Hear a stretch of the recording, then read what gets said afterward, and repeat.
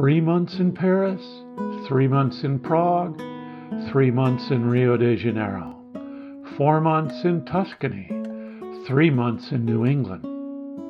You get the picture. And a very nice looking picture it seems to be. It has appeal, especially retirement appeal. Wouldn't it be ideal to be able to live like this?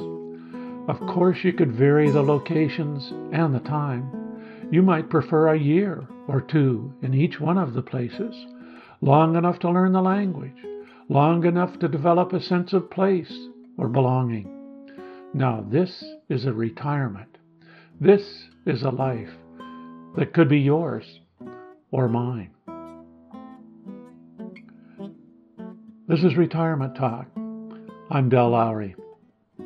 This past week, I came across an article about two folks, aged 71 and 68, who sold their house, sold their worldly possessions, and bought a ticket to ride. They have decided to live house-free during their retirement years. No limit was mentioned concerning how long they intended to keep up this style of living. They have already been at it 2 years and as excited now as the day they left home. They live on a budget of about $6,000 per month.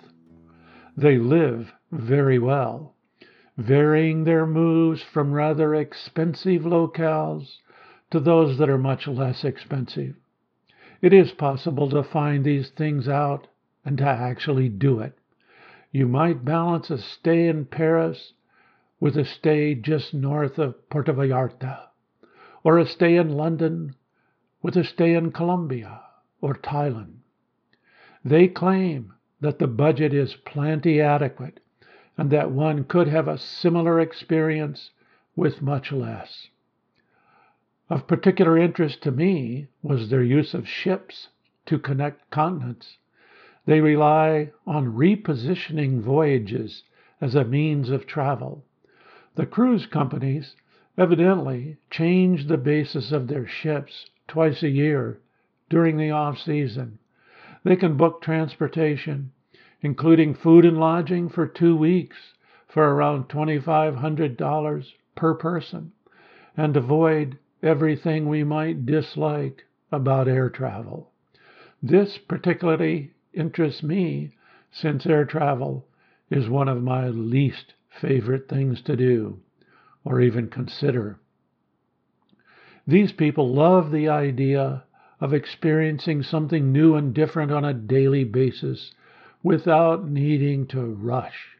They can afford to lay low any time they want and not feel the pressure to see it all in one flash. They can shop in local markets, linger in coffee shops, visit tourist attractions at leisure, and take extended naps whenever desired. I must admit, there doesn't seem like much to not like about their choice of retirement living. They broke the news to their kids slowly and carefully until they came on board with the concept. They held a garage sale. They rented a storage unit for things they wanted to keep. They sold the house and car. They took their laptops and cell phones and headed out of town. They spent 5 years living in 9 different countries. She wrote an article about their adventures, and it was published by the Wall Street Journal. She wrote a book that was published in 2014.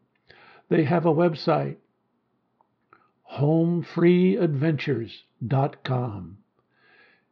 It is filled with enthusiasm and ideas for anyone's retirement.